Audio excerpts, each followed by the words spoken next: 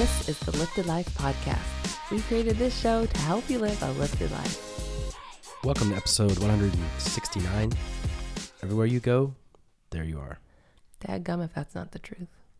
It really hit me hard this week. Can't get away from yourself. I cannot do it. Everywhere I go, there I am. Every new thing I try, there's the old habits and the old tendencies sneaking up on me. I feel like that saying is pretty true for children. Like everywhere I go, there they are. But No, that's not what I'm talking about. I know, but I'm just saying, like, you turn around and there they are.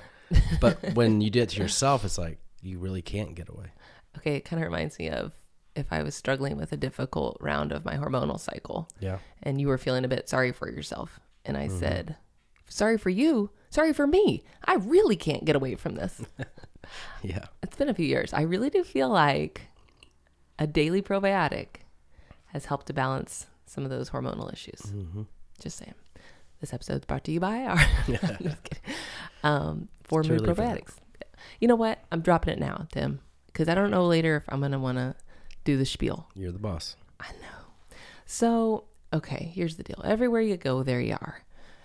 I feel like this is really true when someone maybe is struggling with a partner and they just keep running into the same problems because everywhere they go, there they are, reflecting back the same issues. Or Abraham talks about it in the terms of floors.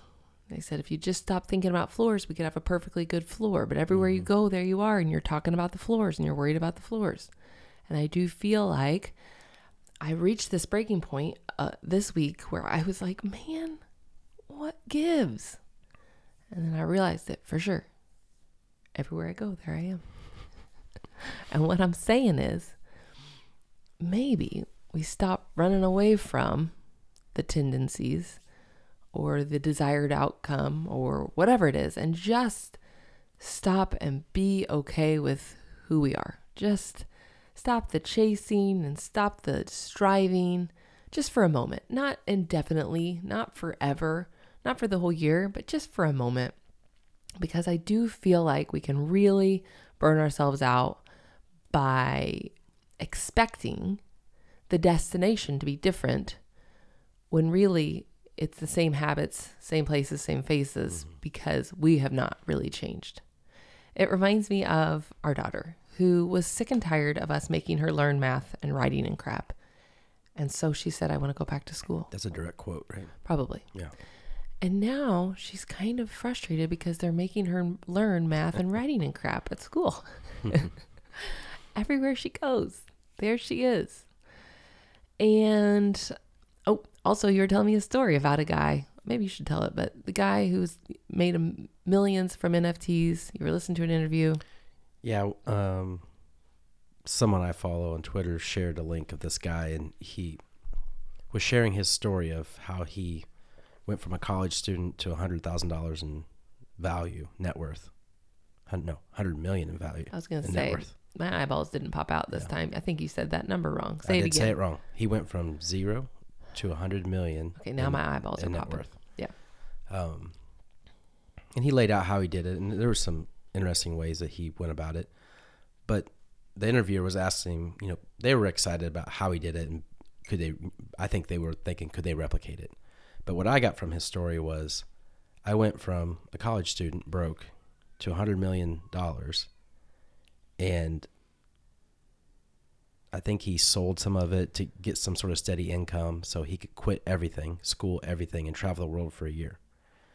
And what he found was the money was just a number, and that Travel got old eventually. travel got old. And he ended up getting right back into the same business he started with of just trading crypto because he enjoyed that. Yeah, you said he was feeling unfulfilled. Yeah. And I was just like laughing to myself. You shared also that he had been offered $150 million for one single NFT. Yeah. And he's like, nah, I don't really want it. I'd rather have the NFT. Yeah. And I was just laughing, thinking about that. This pursuit we all have of thinking somewhere out there is this dollar amount or this lifestyle that if only I could have that, then I'd be happy. Mm-hmm. But it turns out that everywhere you go, there you are. And whatever nudges you, bothers you, gets you stirred and moving, at this level of your life will probably continue to do so at any other level as well. Yeah. Thinking about how you say that wherever you go, there you are. In some ways, I could see that have a negative connotation. Like you can't get away from yourself. No matter what choices you make, you're still going to be there. But for me, that's comforting. Like I can't mess it up. Like I'm not going to. I think it's more about if you like where you're heading or if you don't. Like I was kind of tired of my own BS this week. Yeah. We're working on an NFT project together. Mm-hmm. We are continuing to grow Lifted. In fact, we've been very, arduous this month of. Can you define that word for me? No. Okay, don't. Never mind, go on. I was going to say aggressive, but that just doesn't feel right either. But determined, ambitious. We've set some goals and we're working towards them for Lifted. For sure. We've got this NFT business. I've been working on my passion project that is fine jewelry design, a namesake line, Sylvia Hall Jewelry. Having a really good time and also running up against some obstacles, some qualifiers, if you will. And I just had that feeling of I was maybe running away from one thing to avoid it. And yet. Well, the irony is that we both have high expectations for Lifted because we believe in it. We believe it's not like we have to do this, even though sometimes I act like that. Mm-hmm. It's that we know it has the potential and we believe that we can do more. We can help more people. We know that. Right. And we want to do that. Mm-hmm. But sometimes when it gets frustrating, I think we both have the approach, then we're doing something wrong because it's supposed to be fun. So we created these passion projects that were fun.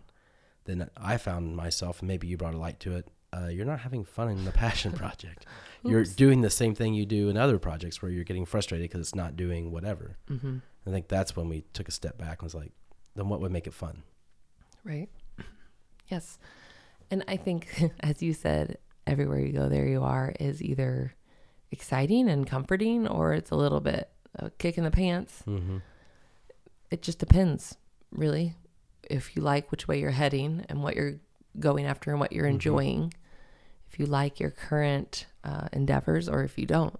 And I think for us, we did find that it was somewhat of a wake-up call that there's nothing to, it's like that song, don't run away from something, run towards something. Yeah. And I think in some ways, we have a tendency to run away from what we don't want. Mm-hmm.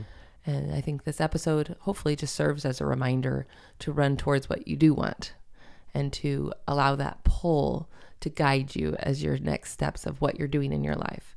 Because everywhere you go, there you are. Mm-hmm. And that's not a bad thing. You are, it's almost like an episode on self-love and self-reflection and self-care because you are the buddy that you will be with. It kind of reminds me of last night. We were watching the Chiefs game. It was really intense. Mm-hmm. There was screaming. Mm-hmm. There was cursing. Mm-hmm. There were tears. Yeah. Our daughter did not like our intensity. Not like it. We lovingly invited her to exit the room, but she said she couldn't. She needed to watch it. So shortly after the game, she had a stomach ache. And I knew for certain, because I've studied this stuff enough, that it was a conflict resolution. She had been stressed and tense, and then this is her body saying, I'm going to work through this. Mm-hmm. And I was telling her, tell yourself that, I'm sorry that I wasn't there for you, that I betrayed you for a moment, that I made you feel like you weren't alone. And she gave me this crazy look like, I there for you. You are not alone. Like there's not two selves. Mm. But in that moment, it felt very right. And I still stand by that we abandon ourselves. It's like, it's complex and it's deep, but essentially I do believe we do that. We split from who we really are, and it causes a lot of suffering. And that when you come back to who you really are and you say, I'm sorry I wasn't there for you in the way that I should have been. I'm sorry I left for a moment or a year or however long, but I'm back now and I'm here with you. And I feel like that is the ultimate alignment of telling yourself that I have your back. I'm here for you. I'm here with you, and you're not alone. Yeah, that's really interesting. I didn't know you told her that last night. Thinking about that gap of that separation that you create, like thinking about why we do that. Why do we? I don't know. Do we lose focus on what we want? I think it's a coping mechanism. To separate yourself from Yes. yourself? Yes. Life gets hard. Humaning is hard. Humaning is scary. And your biology knows this is wrong. Yeah. Get Well, your back over biology knows that it's like a protective to keep you alive. So there's times where it's called disassociation, where you separate from who you really are for even a moment or longer. And I think that a lot of the dis-ease, the lack of ease in our body, stems from that emotional component.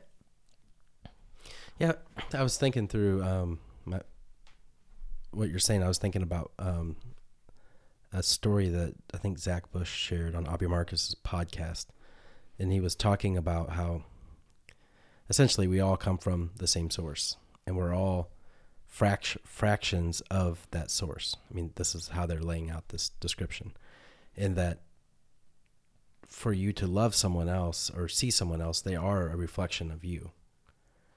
And just thinking about that and how that mixes with what you were just saying about separating yourself from yourself. Like, why would you do that? But we do it. Like, I do it. And then it's easy just to come back. But I guess the longer you do it, maybe the harder it is. But well, I think there's also ways of helping you remember or to come back. So for me, writing has always been one of those ways. When I write, I remember. When I write, I connect to who I really am. I'm able to see the world from a new vantage point. And I think for some people it's running. When I run, I'm free. I connect back. And for each person, it's something different. I think it's because you slow down and you stop spinning that story, and your body naturally, or yourself naturally comes back together. It's not like you sit and think about, I'm going to make the two halves come together now. They naturally want to be together. There's more work to keep them separate. Yeah. I think it's quieting the mind so that the rest of you can find that harmony. And there's different ways. Like I said, different people have different ways. Being in nature is a huge one for a lot of people. Just that quiet and that stillness. Of course, meditation, we talk about a ton. I think music and dance and singing is another one. Our kids are both learning to play an instrument through school, and you've been playing the guitar a bit as something fun to do, but you're not a true musician. No offense, of course. No offense taken. Our son was asking me, like, what chord is this? What string is this? I'm like, buddy, no, I just play this one song. This one song I can play from the 90s. Well, that was the whole thing. You were inspired enough to pick out a guitar, buy it, which is probably very uncomfortable for you. Extremely. I went and got a ukulele right after. I'm like, well, you get it something, I get it something. I'm getting one. I remember walking in and the guy was like, what do you want? What would you like to do? I'm like, I'd like to buy a guitar. And he's like, what do you want? This, that, this? I'm like, But it's so funny. I just know you, and I just know that experience was probably uncomfortable for you versus me. It's like, well, I want it to be pretty. So I did ask for a black one, and he said no. Absolutely not. Yeah. So that was nice of him. But then our son, who's left-handed and needed a guitar, I bought him a black one, and I was like, do not plant the seed that he should not have a black one. It's the only one I can find that was quickly to be gotten and left-handed. But anyway, we're all sitting there. They're playing their music. Olive's on her violin. Elias has strummed the guitar a bit. And I was just laughing, like at 10 and 12, this is really their first exposure to an instrument, which is very old, I think, considering we're very artistic, creative, open, expansive family. We just really are not as musical in the sense that some families are with their instruments. Now, I will say our daughter and myself both have a tendency to walk through their house, completing tasks and singing. Yes, we do. And it's really funny to me because I'll hear her coming and I'll be singing another thing and she'll be singing and we don't even realize we're singing. If someone's like, why are you singing? I'd be like, I'm not singing. What do you? It's like a way of being. But I did want to just share that is another one that I feel like we don't touch on quite as much, but some people would just put on a record. People still do that, right? Yeah. They say that the sound is better. Yep. And just like feel their feelings, laying down, maybe on the floor, listening to the music, connecting back, remembering who they really are. What's interesting is you said feel your feelings. Your feelings are a vibration, right? Music, definitely a vibration. Nature, definitely a vibration. trying to think of the other things you were saying. Writing. Singing, writing. Like, they're all vibrations. And it's just really interesting to me that you're talking about bringing yourself back together, focusing more on what you want, not run from, and find a vibration that's like that. Like, it's really all about remembering, I think. Yeah. Remembering who you really are. Remembering that vibration that you already knew. Because everywhere you go, there you are. So if you like who you're with when you're alone, which is yourself, life just gets a bit more fun. It gets a bit more easy. Not in the sense of no challenges, but there's a flow to it.